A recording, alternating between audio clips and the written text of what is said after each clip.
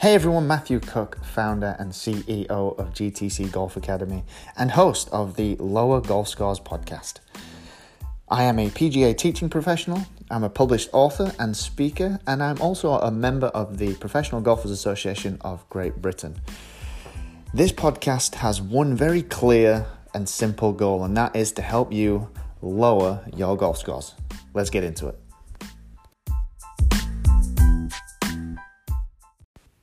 Hey everyone, Matthew Cook here, founder and CEO of GTC Golf Academy and host of the Lower Golf Scores podcast.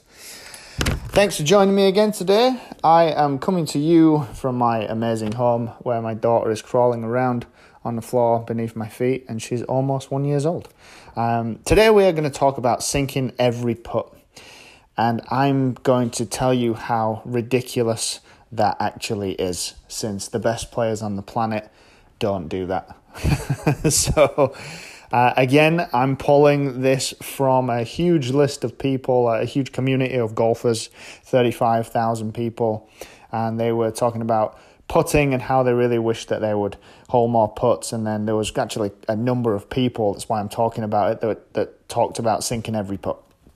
And I'm sure they were joking a little bit, but you know, there's truth to there's a little bit of truth to every joke. So sinking every putt is just, it's not going to happen simply because of one, how difficult it is, and a few other things I'm going to go into now. So imagine how many people walk on a putting green. It's grass with dirt underneath. So typically, even if you play, even if you're first on the tee box, actually, you're the first people to go out on the golf course for the day. Every golf green has been walked on by at least 6 to 12 people. The green staff, cutting it, rolling it, walking on it, putting in a new hole, and going around the green, trimming it up, all of that stuff. Like there's depressions on the green, big depressions on the green, instantly before you're even out there. And then if you're like the second, third, or fourth group, or if you go and play in the afternoon or in the evenings after work, there's been so many people that have walked on those greens before you that just you could hit a perfect putt with the perfect stroke on the perfect line with the perfect speed, and it could still miss. Things that aren't in your control. That's number one. Second, you've got a 1.68 inch golf ball that's trying to go into a 4 3/4 inch cup. Highly, highly unlikely to get it in a high percentage of the time. Thinking about this now, it may be a very negative perception to put in, but I just want you to know the facts, and then I'm going to tell you why the best players hole so many more putts than you. But I'm going to save that right till the end, so you have to listen to me drag on about all of this negative stuff first. You got to suck it up and listen. So next thing, you could hit the ball slightly off center. And from, if I'm remembering this correctly, and I'll try and find the research on this, but I think it's a 50-foot putt. If you hit the ball at one dimple or more from the center of the face, that putt will stop 10 feet short on a perfect surface. 10 feet from missing the center by a dimple. I mean, come on, people. I'm a pro, and I miss the ball by more than one dimple a lot of the time. So that's another thing. Then there's, if your club face is 1 degree open, even from a 15-foot putt distance, you're going to miss. The ball's not going in, and that's 1 degree. I can't tell 1 degree open or closed, and it's very unlikely that a lot of people will. So that's that. And then I want to share an interesting statistic with you that I share this with my students when I'm coaching them all the time on the putting green. There's no real difference between a 3-foot putt, hitting a putt from 3 feet and in. There's no real difference between a PGA Tour player or my mother, who doesn't play golf, or my grandmother, who's never ever touched a golf club. Like, for those that have never ever played golf, there's no real difference between hauling a 3-foot putt in comparison to a tour player, because it's so close. Like, anyone Almost anyone's going to get that ball in the hole. So the average golfer, amateur average golfer, and a professional get the ball in the hole around 99% of the time from 3 feet and in. And then this is the crazy thing. As soon as the ball is outside 3 feet, so let's say between 3 and 6 feet, the PGA Tour player stays, above 96, 97% and above. But the average amateur golfer drops to 47%, almost cuts in half.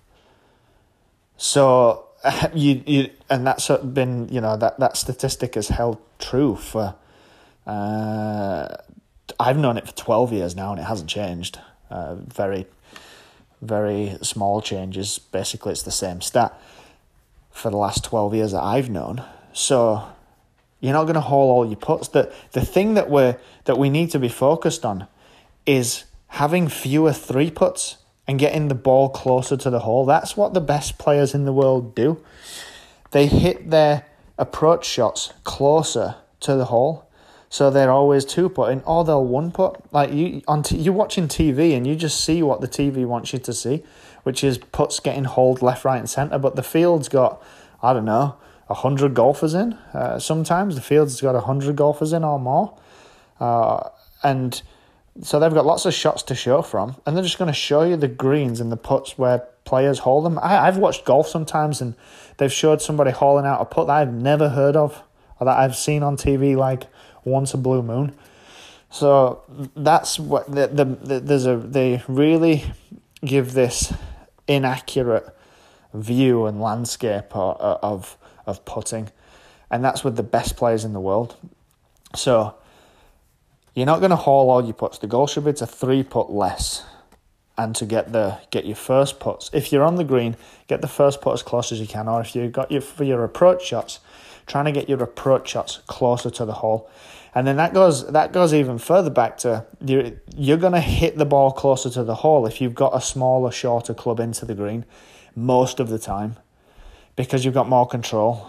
You're going to have more control. It's easier to actually make a bad swing and have less deviation from the golf ball's trajectory and shot pattern with a shorter club than it is a longer club. Ball's got less distance to travel. So there's more stuff as well. There's more things that make hitting a shorter iron into the green more preferable than hitting a long iron into the green. So it goes all the way right back to the tee box. You need to hit the ball further off the tee, so you've got a shorter club into the green, so you can hit the ball closer, so you can reduce the chances of a 3-putt and increase the chance of hauling out because you're closer. Right? That's it. That's what the goal should be. Sinking every putt is a dream that I would probably encourage you to change. Start dreaming about fewer 3-putts and hitting incredible iron shots close to the hole. All right, folks, that's it from me today. I just wanted to share my opinion and some facts and data and information on the concept of sinking every putt. I hope that was helpful for you. I hope you got some value out of that. If you have any questions or you want to converse, I'd love to do it. Shoot me a message. I typically post this podcast just on the Golf Academy's Facebook page, and I would love to hear from you. Thanks again, and I'll speak to you in the next podcast. Bye.